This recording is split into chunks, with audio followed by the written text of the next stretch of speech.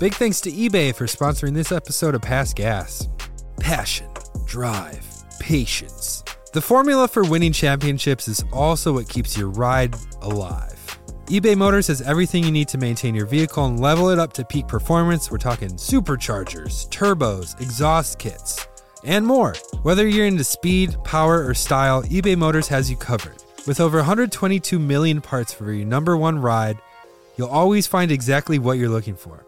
And with eBay Guaranteed Fit, your part is guaranteed to fit your ride every time or your money back. Because with eBay Motors, you're burning rubber, not cash. With all the parts you need for the prices you want, it's easy to make your car the MVP and bring home huge wins. Keep your ride alive at ebaymotors.com. Eligible items only, exclusions apply.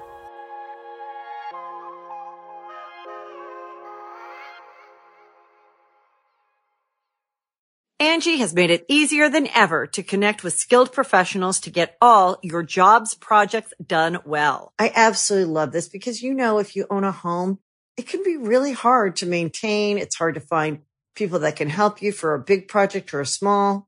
Well, whether it's in everyday maintenance and repairs or making dream projects a reality, it can be hard just to know where to start. But now all you need to do is Angie that and find a skilled local pro who will deliver the quality and expertise you need. Angie has over 20 years of home service experience, and they've combined it with new tools to simplify the whole process. Bring them your project online or with the Angie app, answer a few questions, and Angie can handle the rest from start to finish. Or help you compare quotes from multiple pros and connect instantly. Which means you can take care of just about any home project in just a few taps. Because when it comes to getting the most out of your home, you can do this when you Angie that. Download the free Angie mobile app today or visit Angie.com. That's ANGI.com.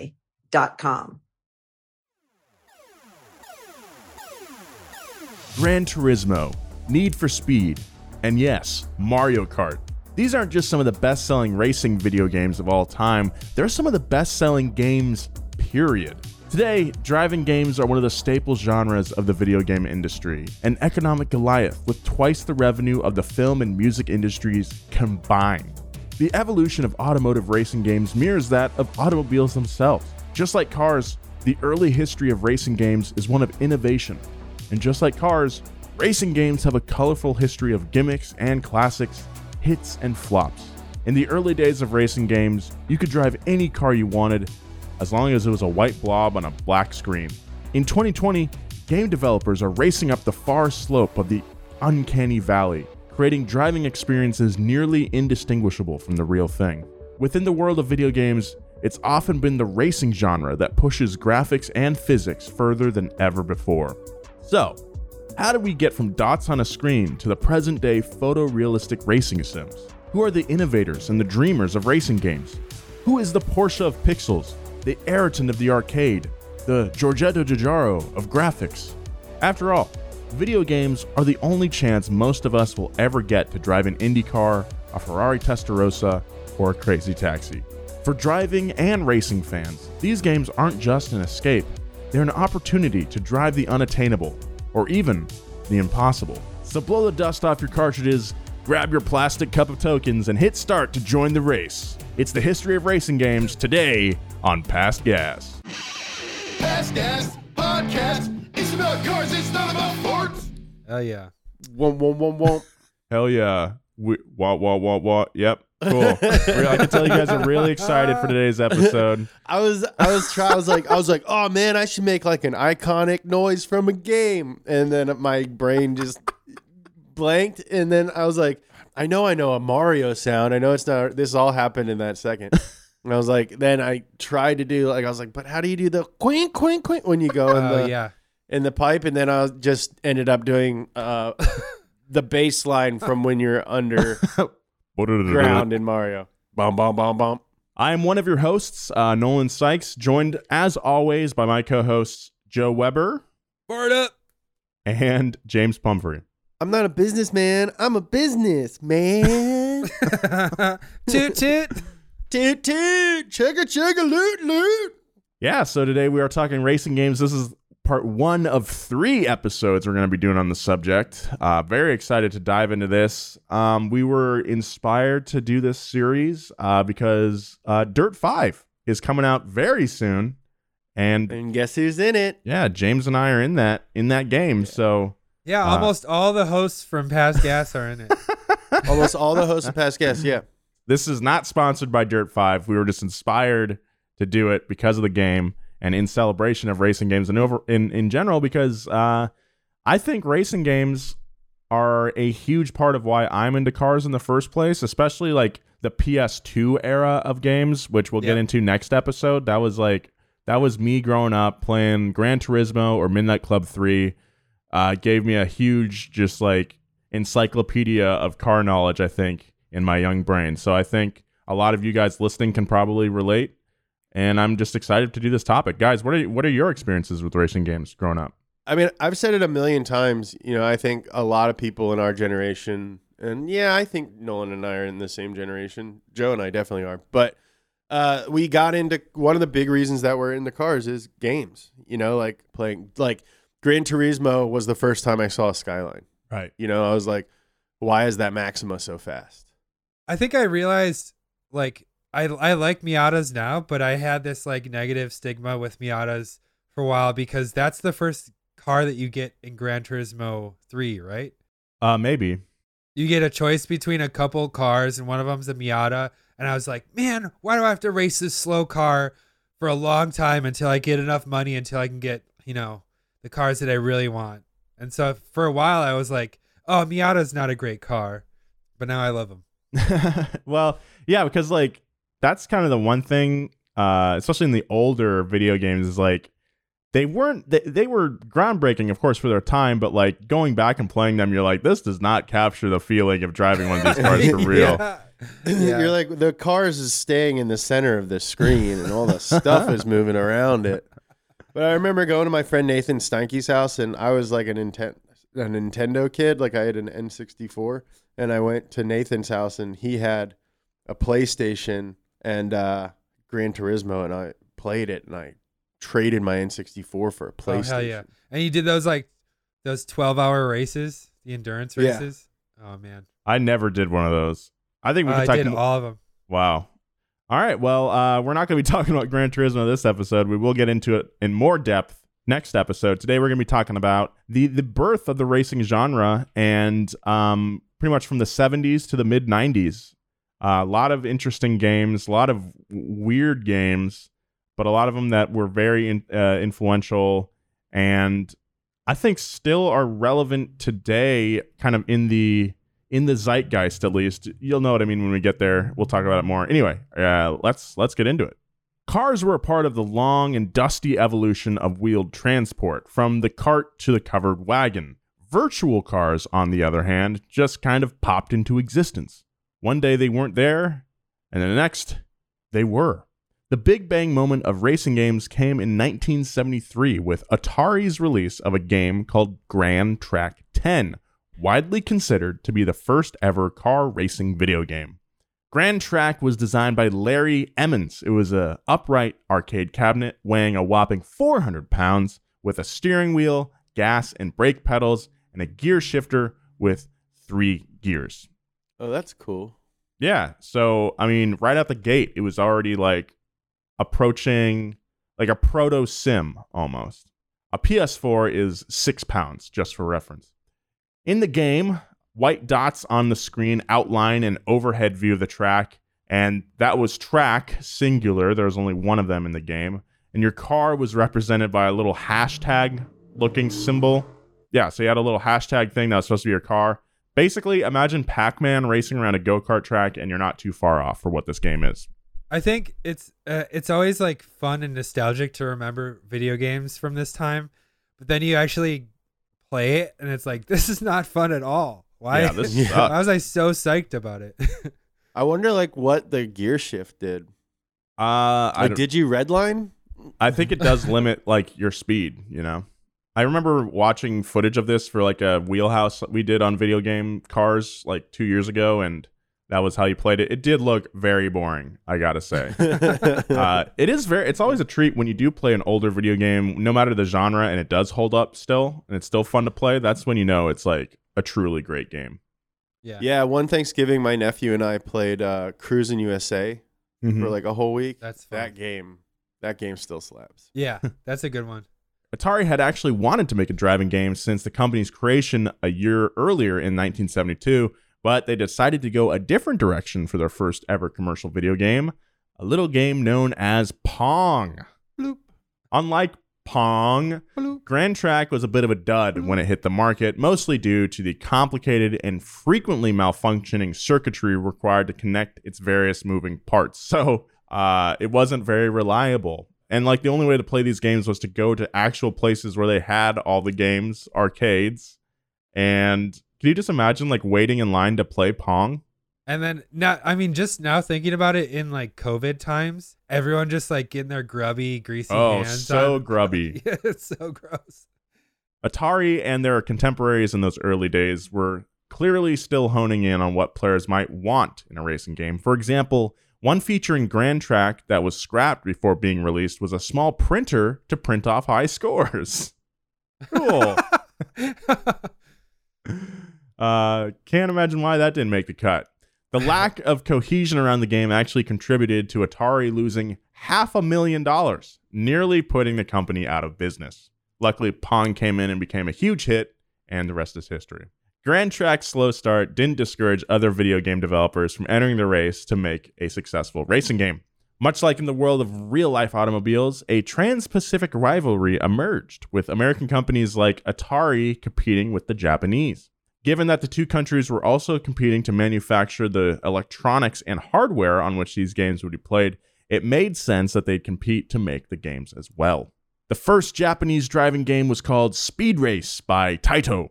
The title was distributed in the United States by Midway Games under the title Wheels. Taito had an interesting background in Japan as an importer and distributor of the country's ubiquitous vending machines. It was also the first company to distill and market vodka within Japan. Basically, drinking and driving was Taito's thing, just not at the same time. The company would later become famous for 1978's Space Invaders, a game which ushered in the golden age of the arcade, which we will get to later. Love that Space Invaders. That's still fun. Speed Race was, like Grand Track, an upright cabinet with a steering wheel, gear shifter, and gas pedal. But unlike its predecessor, the gameplay of Speed Race actually somewhat resembled real life. It still had a bird's-eye perspective, but instead of a static map, the course scrolled vertically downward, giving the sensation of forward motion as you weaved your car through oncoming traffic. Meanwhile, as was standard practice for arcade cabinets at the time, Atari relaunched Grand Track 10 under various editions, including Grand Track 20, which was two-player, and a smaller version called Track 20 as well. In 1976, Atari also released a clone of its own game called Le Mans, which featured 6 tracks based on Le Mans, the Nürburgring, Sebring, Laguna Seca, Silverstone, and Daytona. That's cool. Yeah, it's like the first one where they actually have real tracks. I believe so. By 1976, arcade giant Sega were ready to make their own entry into the burgeoning racing game market. The game, called Motocross, was a motobike racer, notable for its early version of 3D first person, as objects on the horizon appeared to be smaller in size. It was also the first game of any genre to use haptic feedback, as the handlebars would vibrate when your bike collided with another vehicle. Just like Grand Track, Motocross was repeatedly rebranded. One iteration was called Man TT, after the legendary Isle of Man TT that we've already covered in Past Gas. But maybe the coolest iteration was Fonz, named for Henry Winkler's character from Happy Days, a promotion for Fonz aimed at arcade owners boasted TV's hottest name, your hottest game. Oh yeah. Hey, sit on the egg, Potsy. Hey, Potsy, what's up, Richie? Hey, what you gonna get? Hey. Richie, why don't you go direct some beautiful movies, hey? Yeah, hey, why don't you go make like Apollo 13 or something? Hey. Hey. The promotion also went on to brag that, quote, Sega has made it possible for those 42 million Fonzie fans to spend a quarter and literally become their motorcycle hero in an action-packed race. Fonzie is also notable for supposedly being the first ever licensed video game for the goddamn Fonz. That's right, baby. It was also the only game where you could play as Henry Winkler that we know of. That's okay. No, sorry. The first licensed video game and the first actor to appear in a video game. It wasn't like Steve McQueen and Bullet. No. It wasn't like Sean Connery, James Bond, or anything like that. It was the freaking Fonz and Henry Winkler. I hope it sold 1 billion copies and made Henry Winkler very rich. I hope he got his royalties for sure. Like the automobile industry, the arcade business was highly competitive and prone to a mix of innovation and copycats. Take, for example, 3 incredibly similar games, all released in 1976, all featuring very similar gameplay. Bally/Midway's Midnight Racer, Micronetics' Night Racer, and Atari's Night Driver. They all featured a brand new innovation, and all 3 claimed, or at least implied, that they had originated it. That first was first person. In other words, it was a game that let you see the world from the driver's seat, inside the car, looking out. That's the only way to play for me. I can't do any other way. I'm really bad at third person. Got to do first person. But if I'm driving, I gotta have a wheel in front of. I gotta just see the wheel. Dude, I don't even want to play a game without a wheel. If I'm racing, I like the inside the car view. Uh-huh. If I'm drifting, I feel it's easier to be third person outside the car. Yeah, I feel like a Forza, I'll play like with a controller. Yeah. Mm-hmm. Same. Yeah, even if I'm like using a controller for like Forza on like a track, it's still easier for me to see those curbs and those apexes coming if I'm in first person. But like a game like Grand Theft Auto, third person, take it or leave it. Yeah. In the words of Micronetics, their game, Night Racer, for the first time gives you the experience and real sensation of a champion drive. The truth was that none of the 3 night racing games were the first-person racing game. That honor belonged to an obscure German inventor and possible mad scientist, Dr. Rainer Fürst, who had a year prior created a totally unique racing game, available only in Europe, titled Nürburgring 1. Obviously named after the legendary Nürburgring. Never heard of it. Well, Nolan, you should check out our episode of Up to Speed on it. I believe you wrote it. I'll check it out. Ted Michon, a game developer for Midway, had happened across the Nürburgring game while visiting a bowling alley in Dusseldorf, and upon his return to the States, pitched it to Midway. Meanwhile, Dave Shepard, who programmed Night Driver, had never played the game. He had seen a photo of the cabinet in a flyer. It's easy to think of this as plagiarism, but remember that in the early days of coding and computing, those days were full of stories exactly like this. Just like Cars, it was a gray area if you wanted to use what had come before you to inspire you. I mean, and also it's like these are all dots on a screen. Yeah. You know, it's like, yeah, we'll make a game about spaceships. Great. Cool. Spaceships. Awesome. That can be a dot on a screen. It's like Cars. Yes, Cars. That'll be great. In another similarity to the automotive business, video games thrived on buzz, and companies would try all sorts of methods to market their games. As we all know, sex sells. But in a close second to sex comes violence. Oh, yeah. And that's exactly what 1976's Death Race sought to exploit. The game, built by a company called Exidy, was hugely controversial at the time of its release. And that controversy helped Death Race sell like ponchos at a Blue Man Group show, i.e. very well. The game was actually a reskinned version of a game that came out a year before called Destruction Derby, in which instead of avoiding cars, as was typical in the vertically scrolling games of the time, you actively tried to hit them. Death Race's innovation was to reskin the cars you were targeting to be gremlins, Okay, they're humanoid figures standing on the track. Its cabinet featured 2 Grim Reapers driving neon-colored muscle cars through a graveyard. That's awesome. While its highly pixelated graphics are hilariously tame by today's standards, the graphics on your TI-83 Plus are more advanced. The game was hugely controversial when released. In fact, it was one of the first explicitly violent video games of any genre. And now we know that video games are so violent that it causes all the problems. So this started all the problems. Even the New York Times commented on Death Race, saying that for a quarter, a player gets a minute to chase and run down all the symbolic pedestrians it can. Hitting one of the figures rewards the player with an electronic shriek and points scored on a grave marker. A grave marker. I don't want to make fun of anyone in New York. We love you guys. You talk funny, though.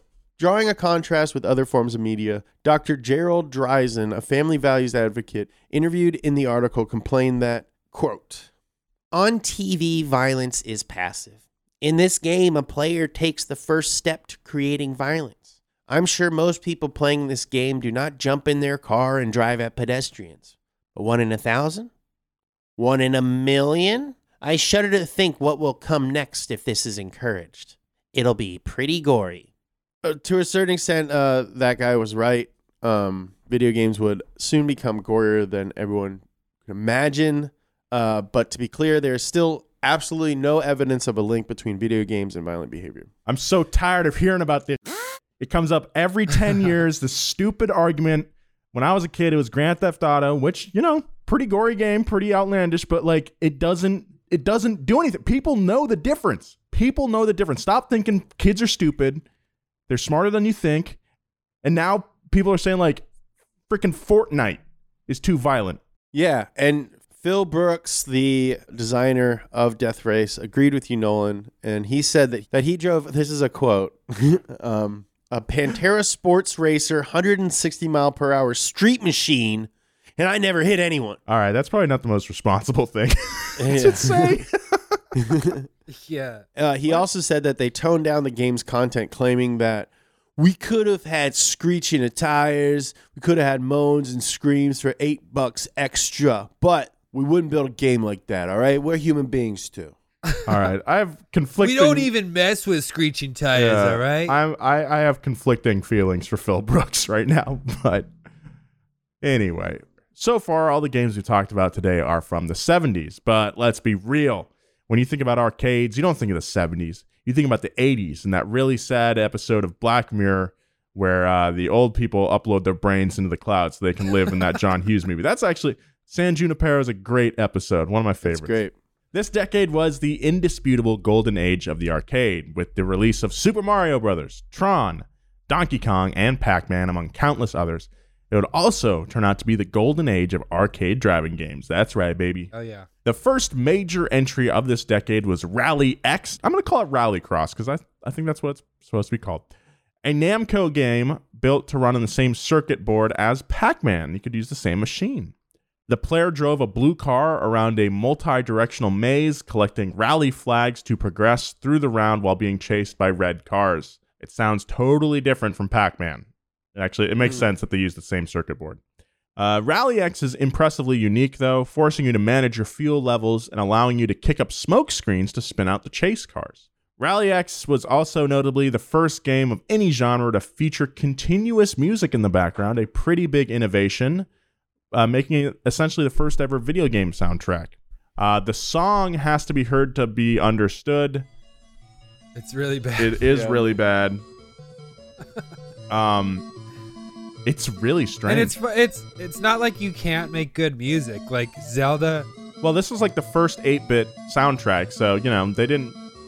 Dude, what are you guys talking about? That is a slapper. Nah. It sounds like someone calling a Nokia that has melted in the sun and been crapped on by seagulls. Oh, God. That's the good part of it. Keep going. It's going for too much, really. The manager at Namco was like, hey, we could put music on here. And then the composer was like, oh, trying to transpose my my first symphony onto a MIDI keyboard. Anyway, Rally X would sell an impressive 60,000 cabinets despite the song, although that was nothing but a pellet to its sister game Pac-Man, which gobbled up over 350,000 units in worldwide sales, making it one of the most iconic arcade games of all time. 1981's Turbo by Sega was arguably the racing genre's first foray into gameplay that would be somewhat recognizable by today's gamers. It was a vertical scroller, but unlike the scrollers of the 70s, it was playable in magnificent color. Turbo was a Formula One game where the player raced through various locations, and it boasted multiple features that seem basic now, but had never been previously included in a game. For one, weather conditions and time of day could be changed in the game, and there were realistic light-up oil and temperature gauges on either side of the steering wheel. Very interesting. That's cool. That is cool. Implementing all these features took such a toll on the programmer Steve Hanawa that he was hospitalized for a month after Turbo's completion from a combination of stress and exhaustion. I just spent so long trying to program a little LED light to turn on. Yeah. What the hell? These guys Go to are the killing hospital. them. I mean, for these early games, though, the industry was still very small, so you had very small teams working on this game. And, I mean, if Steve was probably the only person working on Turbo. Yeah, their policy was to have one programmer develop a game. Like one programmer. Unreal. Thankfully, Hanawa, he recovered. His game was a hit, with a simplified home version getting released for the ColecoVision console in 1983. Unlike Death Race, Sega skipped the violence and went straight for sex appeal to sell Turbo with glossy promotions featuring beautiful Japanese models, including one where a high-heeled lady's dress seems to be blowing off her body simply by the force of standing next to the arcade cabinet. Just like the automotive industry, game progression was defined by a cycle of innovation and refinement. If Sega's Turbo represented innovation, Namco and Atari's 1982 pole position was pure refinement. The game instantly, quote, made Turbo look stupid, in the words of John Jacobson, a vintage arcade expert, no relation to Jingleheimer Schmidt. Pole Position's development took 3 years and was in part inspired by Namco's 1976 game F1, a crazily inventive arcade game where the shadow of a model car spinning around a circular track was projected on screen, creating an illusion that, while captivating, only loosely replicated the experience of driving. That's pretty neat. This thing looks really cool. Bridget, can we get a clip? Gotta say, That we is gotta cool. put this on screen for our viewers. Pole Position could recreate the actual F1 experience in a video game. Players raced laps around a replica of Fuji Speedway. And while you'll probably remember that earlier games like Nürburgring 1 and Le Mans featured real-life courses from a bird's-eye perspective, this was the first game to do so from a more realistic third-person perspective. It's the first game we've talked about today that actually looks like it might be kind of fun to play, and I've played Pole Position many a time in the arcades. It is still fun. It's got bright colors, moving backgrounds, and a distant Mount Fuji that's at times visible, and it has a real sense of speed. It was also one of the first games to feature product placements. You had to avoid colliding with billboards featuring brands like Pepsi and Canon cameras. All of this was achieved with dual 16-bit processors, a stunning amount of power for the time. For comparison, a Nintendo NES only had a single 8-bit processor. So yeah, I mean, Pole Position, I think we've all played that at some point. This was definitely like one of the older games in the arcades that I would go to. When I was growing up, I don't know about you guys, but there weren't like arcades anymore. Most of the arcade games that I would play were either in like pizza shops or places like Boomers or like mini golf places. That's Boomers Yeah. is mini golf. Or like the skating rink or the batting cages. Yeah, all Chuck those E. Cheese. all those places where it's like, hey, here's a fun thing you can do, but also here's video games for the nerd, for the less athletically inclined kids out there. People who can't putt. Yeah. So that's definitely my experience with arcade games, but they definitely had Pole Position in there, and I still think it's decent. It holds up okay. It's fun. It's like definitely dated, but it's like you still get that exhilarating feeling. You still get a little bit of adrenaline. Yeah, this is definitely like the first game in this episode that you could still go back and play it for like 10 minutes and be like, all right, I get why people liked it.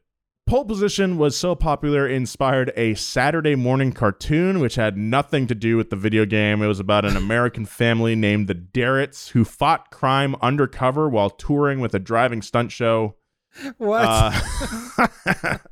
While the cartoon was canceled after one season, I can't imagine why, the game would inspire a new slew of knockoffs and copycats, including Sega's Hang On, a motorcycle version featuring multiple landscapes and most notable for being the first game to offer a deluxe version that actually let you sit on top of a plastic motorcycle. These are some of my favorite games. I don't think I ever played Hang On, but there are a lot of other motorcycle games like this, which I always enjoyed. I feel like we glossed over the Pole Position show when it's insane that, like, I would have loved to be in the pitch meeting where they're like, all right, so everyone knows the Darretts, right? Oh, yeah. You guys know the Darretts, the family of like undercover cops? Hang On was a hit for Sega and inspired its lead designer, Yu Suzuki, to take on a new challenge, creating a game that didn't just imitate Pole Position, but would outdo it. Suzuki and Sega would achieve just that in 1986 with the release of what would become a cultural touchstone, Sega's best-selling arcade games of the entire decade. You can't do it the whole time, Nolan. You can't do it the whole time. And probably the most iconic arcade racing game ever, Outrun. There's a very good chance you've played Outrun, and if you haven't, you've certainly played a game inspired by it. Your goal is to weave through traffic and hit checkpoints as you drive a Ferrari Testarossa convertible through a variety of Mediterranean-inspired backgrounds. Suzuki actually toured Europe. Yu Suzuki went to Europe to scout locations for the game. As you drive, forks in the road allow you to choose which area you want to travel to, eventually leading to 5 separate endings for those with the skill to finish the game. Like Hang On, the deluxe edition of Outrun featured a car that actually bobbed to the left and the right as you drove. Suzuki's attention to detail is evident everywhere in the game. To recreate the Ferrari, he photographed and even recorded audio of a real-life Testarossa to use as reference for the in-game sound. After inserting your quarters and starting a game, you could adjust a radio dial to choose the music you drove to, which is awesome. Wow. A progenitor to Grand Theft Auto a couple decades later. Outrun's soundtrack was also a major inspiration for the synthwave revival of the 2000s, with the genre actually being referred to as Outrun music. And to top it all off, riding shotgun next to the driver in every game of Outrun is a blonde woman. Talk about wish fulfillment for teenage boys. Yeah, it's the first racing game where you had a girlfriend. We'll get back to more Past Gas, but right now, a word from our sponsors. Big thanks to eBay for sponsoring this episode of Past Gas. Passion, drive, patience. The formula for winning championships is also what keeps your ride alive. eBay Motors has everything you need to maintain your vehicle and level it up to peak performance. We're talking superchargers, turbos, exhaust kits, and more. Whether you're into speed, power, or style, eBay Motors has you covered. With over 122 million parts for your number one ride, you'll always find exactly what you're looking for. And with eBay Guaranteed Fit, your part is guaranteed to fit your ride every time or your money back. Because with eBay Motors, you're burning rubber, not cash. With all the parts you need for the prices you want, it's easy to make your car the MVP and bring home huge wins. Keep your ride alive at ebaymotors.com. Eligible items only, exclusions apply.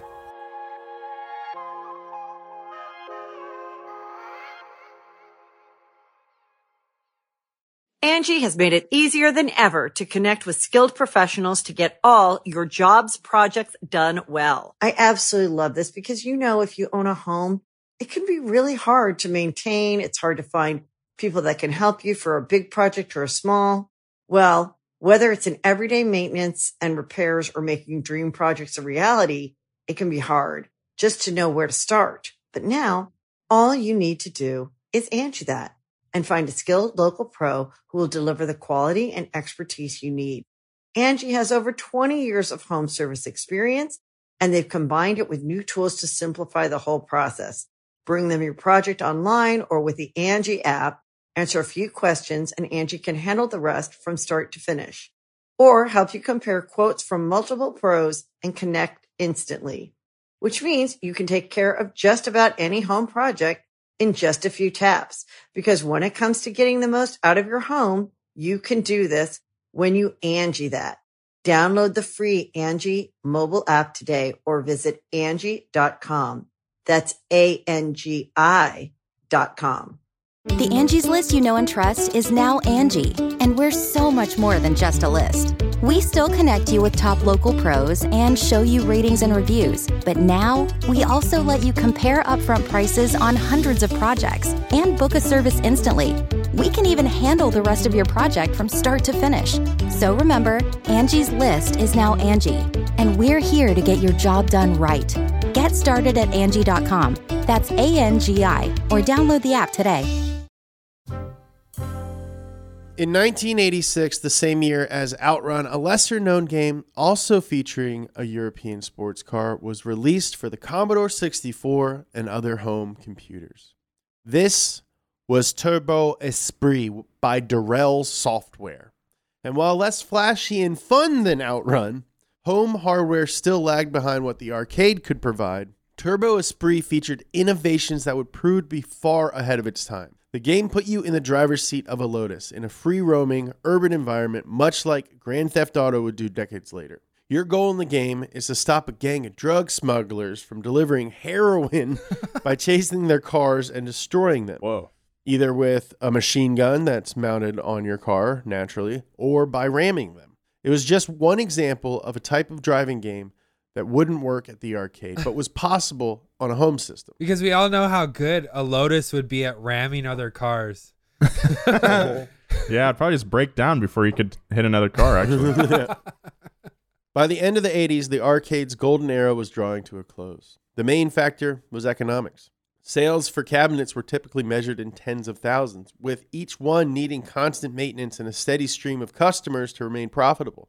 Additionally, every year, computer hardware got cheaper and smaller, meaning large arcade cabinets were no longer necessary to house games. In 1985, the Nintendo Entertainment System was released to an eager American and European audience, and by 1991, it had sold 30 million units in the United States alone. The customer had spoken. Arcades, on the other hand, entered a long decline as they struggled to bring in gamers. For their part, console and PC gaming companies worked tirelessly to entice customers to invest in their consoles and games. Although niche, innovative games like Turbo Esprit were exciting signs of gaming's future potential to draw in massive audiences. The NES and other home consoles focused on creating ports, meaning copies or clones of the arcade games people were familiar with. In 1987, for example, a little-known Japanese software company known as Square would release Rad Racer, a game that was essentially a home version of Outrun. Is that Square Enix? Is it That would become Square Enix. Yeah, Square and Enix were two separate studios, and then they came together to form Square Enix. Like Outrun, in Rad Racer, you drove a Ferrari. In this case, a twin-turbo 328, although you had the added option of a Formula One car. Ooh. Locations included Los Angeles, San Francisco, and the Parthenon. Oh, hell There yeah. was an inn, and there was an, those three places. And there was an in-game radio you could use to pick music. The advantage of an arcade game like Outrun was that the hardware could be fully dedicated to running that single game. So Rad Racer, which had to run on the 8-bit NES, had notably inferior graphics to its arcade predecessor. To compensate, the developers threw in some gimmicks, including a 3D mode that would allow players to add a dimension to the game by wearing stereoscopic glasses. Very cool. And if you were lucky enough to own an NES Power Glove, you could play the game with that too. What's more delightfully 80s than plastic accessories? Typically, games of the time would employ one programmer, but Square's president, Masafumi Miyamoto, added a second programmer to the team, Nasir Gabelli, to handle the 3D visuals, which had a pleasing vaporware feel to them. In addition to Rad Racer, Square also released a little game called Final Fantasy, which is maybe why Rad Racer, it's what the boys mentioned earlier, is a footnote in the company's history, despite selling 500,000 copies. Yeah, these graphics are vaporwave AF. You got that Lotus and then a nice skyline in the distance. Looks very cool. And it's when you get to select your car, there's the 328 twin turbo, and then there's just the F1 machine. With gamers hooked, developers were free to explore increasingly realistic games that wouldn't work in an arcade setting. where the priority was to keep games short and the quarters flowing. A prime example of one such title is 1989's MS-DOS game, Indianapolis 500, The Simulator, which recreates from a first-person perspective the complete experience of driving in a full-length 200-lap Indy 500 race with a 33-car field.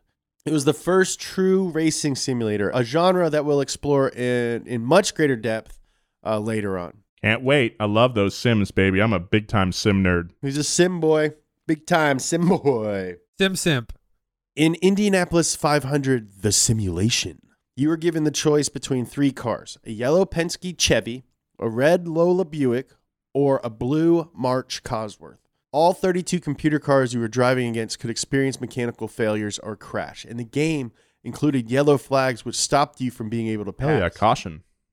That's cool. That is cool. Your computer competitors bore the names of real IndyCar drivers of the time, including Andretti, Al Unser, and Fittipaldi, among many others. The game, published by Electronic Arts, sold 200,000 units, clearly establishing a demand for sim-type racing games that were so polar opposite of the typical arcade experience. Winning the game required extensive knowledge of IndyCar, including how to properly tune and pit your car. YouTube user Blitprog posted a video of a victory he achieved. It's a grueling 2.5 hours long. Programmer David Kamer would later follow up on the success of Indianapolis 500 with a sequel, 1993's IndyCar Racing, which actually allowed for head-to-head racing by connecting 2 computers via modem cable. That's cool. Wow. LAN party. As gaming entered the 90s, racing games became increasingly mainstream, and companies looked to cash in.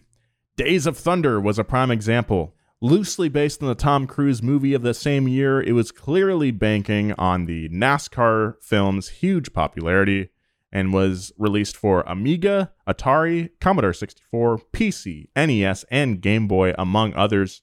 A true multi-platform game. Very cool. And it had to do with this family of like undercover cops called the Durretts. Another licensed game was Ayrton Senna's Super Monaco GP2, which we briefly mentioned in our previous series on Senna. The game was a product of the relationship between Don't say it. Sega, which by 1992 was a gaming monolith and Formula One. This included the sponsorship of the 1993 F1 European Grand Prix, also known as the Sega European Grand Prix, which featured Senna hoisting a Sonic the Hedgehog trophy. Coolest trophy ever. At that Sega European Grand Prix, the festivities of that race were a parade of men wearing horrific Sonic skin suits. This picture is so funny. Yeah, let's get that on screen for sure, Bridget. Oh my god. Oh my god, dude. That's hilarious, dude. Oh my god. That is hilarious. Yeah, anyway, and Damon Hill, he was in a promo video where he appears to be held hostage by Sonic as he whips out a Game Gear and pretends to play it. Wait, that's not like part of Sonic's thing. He doesn't like kidnap people. Uh-oh. Yeah, if anything, Shadow the Hedgehog would kidnap someone, but never Oh, Sonic. Shadow? Dude. Yeah, Shadow didn't come out until a lot later, I think. But yeah, Shadow is edgy, dude. Shadow listens to My Chemical Romance. He wears Doc Martens. Yeah. He's really into Joy Division, you know? Updates his live journal every single day. As far as Super Monaco GP2 goes, it's notable in that Senna took the name endorsement very seriously. He actually consulted on the design of the game, including a visit to Sega headquarters in Japan, where he recorded voiceover advice to be included in the game for each track, which is pretty awesome. Apparently, he hadn't raced at the Circuit de Catalunya, the new course for the Spanish GP, and thus refused to record his audio for that track until he'd done so. Wow. That's cool, man. Yeah. Nolan and I recorded tips for a bunch of stuff we've never done. Yeah. In the new Dirt 5 game. We're like, hey, here's how you drive on a frozen lake. It is pretty funny. I can't wait to play that. If it feels like video games are getting to be really big business, that's because they were. By the 90s, gaming was no longer a nerdy hobby. It was a massive multi-billion-dollar industry, and racing games were a big slice of that gaming pie. However, everything we've covered in the world of racing games was about to be dwarfed by Nintendo stepping into the arena and developing its own original titles for its own brand new 16-bit Super Nintendo Entertainment System. Yeah, Super Nintendo. We'll be right back with more of this story, but first, a word from our sponsors. Hi, I'm Daniel, founder of Pretty Litter. Did you know cats tend to hide symptoms of sickness and pain? I learned this the hard way after losing my cat, Gingy. So I created Pretty Litter, a health monitoring litter that helps detect early signs of illness by changing colors, saving you money and potentially your cat's life. Pretty Litter is veterinarian developed, and it's the easiest way to keep tabs on your fur baby's health right at home. Go to prettylitter.com and use code SPOTIFY for 20% off your first order and a free cat toy. Terms and conditions apply. See site for details. When you need mealtime inspiration, it's worth shopping Kroger, where you'll find over 30,000 mouth-watering choices that excite your inner foodie. And no matter what tasty choice you make, you'll enjoy our everyday low prices, plus extra ways to save, like digital coupons worth over $600 each week. You can also save up to $1 off per gallon at the pump with fuel points. More savings and more inspiring flavors make shopping Kroger worth it every time. Kroger, fresh for everyone. Fuel restrictions apply.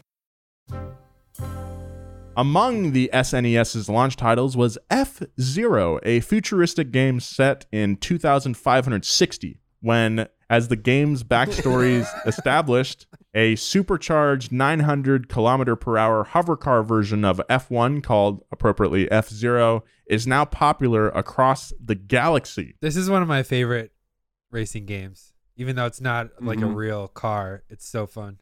The designers had been inspired by Tim Burton's 1989 Batman film, which featured a sleek and muscular Batmobile that would fit right in 2560. The game's hover car, racing in the clouds concept actually sprang from hardware limitations, proof that limits on creativity can often paradoxically encourage it to blossom. Something I believe 100%. Firstly, showing tires spinning and kicking up dust would take up too much of the Super Nintendo's memory, so the designers had the idea to remove the tires altogether. Instead, the cars would float. They called them hover cars. Secondly, the technical design of the game dictated that the map you raced on was actually one massive flat video game sprite, allowing no obstacles like trees or rocks. So the fix was to move the race to a place without trees or rocks, up in the clouds, where a flat track made perfect sense. Like the Batman movie that inspired it, F-Zero was a massive critical and commercial hit for Nintendo, with gamers praising its tight controls and hectic sense of speed. However, F-Zero and all previous racing games before it were dwarfed by the arrival of a certain plumber of Japanese and Italian origins. It's actually kind of fascinating that these two huge car nations also produced the king of virtual racing. And of course, we're talking about Mario, dressed as always in Ferrari red, and his massive hit game, Super Mario Kart. Mario Kart was released in 1992 for the Super Nintendo. It was created by Shigeru Miyamoto, the legendary designer of the original Super Mario Bros., and incorporated many characters from the Mario franchise. The iconic box art shows a colorfully chaotic race in full swing, with Mario, Peach, Bowser, and Donkey Kong racing shoulder to shoulder, and the tagline, "Where racing becomes an adventure." Man, this was one of the first games that I ever played. On SNES? Oh, yeah? Yeah. Did you do the little hop hack? No, what are you talking about? You can drift around corners if you bounce, and you can cut corners like way quicker. I played against someone who like mastered it, and it wasn't fun at all. They're just like beating me by like a minute every time. I don't think I was good enough as a child to play. I didn't have a console until I was like 7 or 8 years old. Poor guy, poor baby. Oh, Bergie had one when he was 4. Bergie had like all the consoles. that's why he's a chemist. But like my mom, she would go to the gym, and the gym had like a daycare center on it. Nice. And they had a Super Nintendo. This was like the second game I ever played. Nice. The first game I ever played was called Radical Rex, and it was a Sonic ripoff about a T-Rex that rode a skateboard. Oh, that is That radical. sounds really fun. That sounds like right up my alley. Oh yeah, you'd probably love it, dude. Anyway, Mario Kart, as you probably know, allowed players to race along tracks filled with coins, shells, and bananas. There was also a battle mode where players used bananas and shells to attack each other's carts. Interestingly enough, though, it didn't start out as a Mario title. Nintendo was simply developing a generic kart racer, but a few months into development, a curious programmer decided to test out what would it look like if Mario was driving. And of course, he looked amazing. So cute. Don't even get me started on Toad. Okay, let's go around and say what your go-to character in Mario Kart is. Nolan. Yoshi. James. Toad if I want to be someone else. Donkey Kong if I just want to be myself. I am also a Yoshi head. Hell yeah. I think he's the most balanced driver out there. Well, his drifting skill is really good. In the later titles, anyway. The developers, led by Miyamoto, quickly realized the appeal and they ran with it, resulting in a game that, in classic Nintendo style, was not just for driving enthusiasts or hardcore gamers, but the whole family. It spawned an entire genre of kart racing games, including Sonic Drift, Diddy Kong Racing, which is pretty fun, South Park Rally, also remember that one, and the greatest of them all, Garfield Kart, which allows you to compete against John and Odie, and I assume Nermal, for a chance to hoist the iconic lasagna, pizza, and hamburger cups. How original. It's on Steam, too. Oh, my God. Garfield Kart didn't come out until 2013. Wow. It looks kind of fun, though. It looks really hectic. Okay, that farm track looks exactly like the one in Mario Kart. They probably just bought it. It's $5. I'm gonna buy this, guys. I'm gonna play it, and we should stream you playing it. Yeah, I'll report back on Garfield Kart in next episode and let you know what the deal is. You should stream it on the Donut Underground Discord. I can do that. It only needs 250 megabytes of available space, so this should download in like a minute. Perfect. Okay. Mario Kart would go on to become the 13th best-selling video game franchise of all time, with 152 million units in sales across 30 years and 8 main titles. Ooh. That also makes it the best-selling racing game of all time, with Need for Speed a close second with 150 million in sales. Wow. In a distant third comes Gran Turismo with a seriously embarrassing 80 million. I thought Gran Turismo would be more than Need for Speed. I think the point of entry for Need for Speed is a lot smaller. Yeah, Gran Turismo is still arcade style, but it's more simmy. Like Need for Speed has like a storyline and stuff. Also, Need for Speed is multi-platform. Very importantly, very importantly, I'm an idiot for not mentioning. That's great for me with my Panasonic 3DO system. With Mario Kart, arcades had lost not just the battle, but the war. They had already lost ground to PC and console gamers in terms of realism. I mean, you can't race an IndyCar at an arcade for 2.5 hours unless you spend like $1 million quarters. But now they were losing in terms of fun. Why go to the arcade when you and your friends could play Mario Kart for hours on end and your mom could make you Totino's pizza rolls in the comfort of your freaking unfinished basement? However, despite the demise of the arcade, the potential for racing video games was only barely being tapped into. While games like Indianapolis 500 could claim to be realistic, actual photorealism was still far out of reach. Games of the 80s and 90s could at best achieve a cartoon approximation of real life, with sprites merely acting as symbols of the real thing. All of that was about to change with the release of those other massive franchises we mentioned. Need for Speed, and most importantly, Gran Turismo, as gaming would take a massive leap forward in the latter part of the 90s. Increasingly, the line would be blurred between the virtual and the real.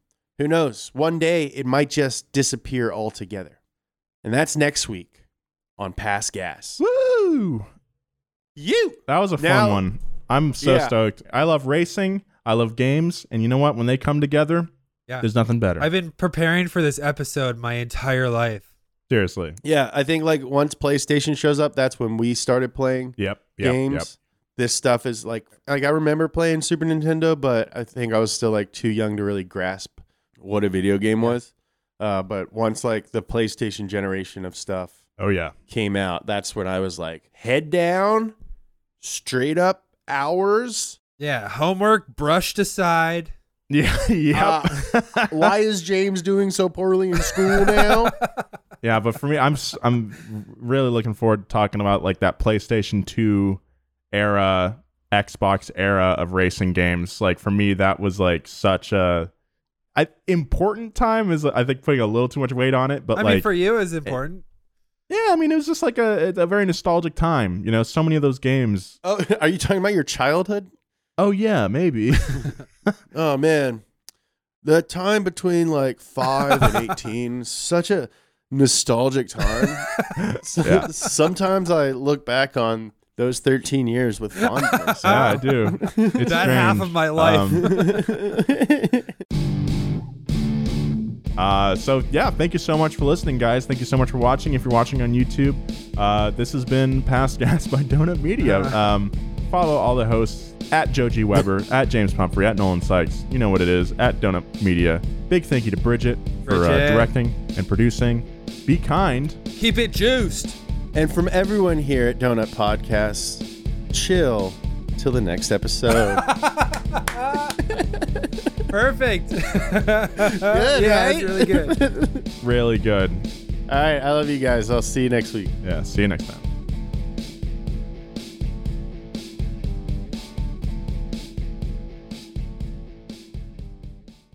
Angie has made it easier than ever to connect with skilled professionals to get all your jobs projects done well. I absolutely love this because, you know, if you own a home, it can be really hard to maintain. It's hard to find people that can help you for a big project or a small. Well, whether it's in everyday maintenance and repairs or making dream projects a reality, it can be hard just to know where to start. But now all you need to do is Angie that and find a skilled local pro who will deliver the quality and expertise you need. Angie has over 20 years of home service experience, and they've combined it with new tools to simplify the whole process. Bring them your project online or with the Angie app, answer a few questions, and Angie can handle the rest from start to finish. Or help you compare quotes from multiple pros and connect instantly, which means you can take care of just about any home project in just a few taps. Because when it comes to getting the most out of your home, you can do this when you Angie that. Download the free Angie mobile app today or visit Angie.com. That's ANGI.com.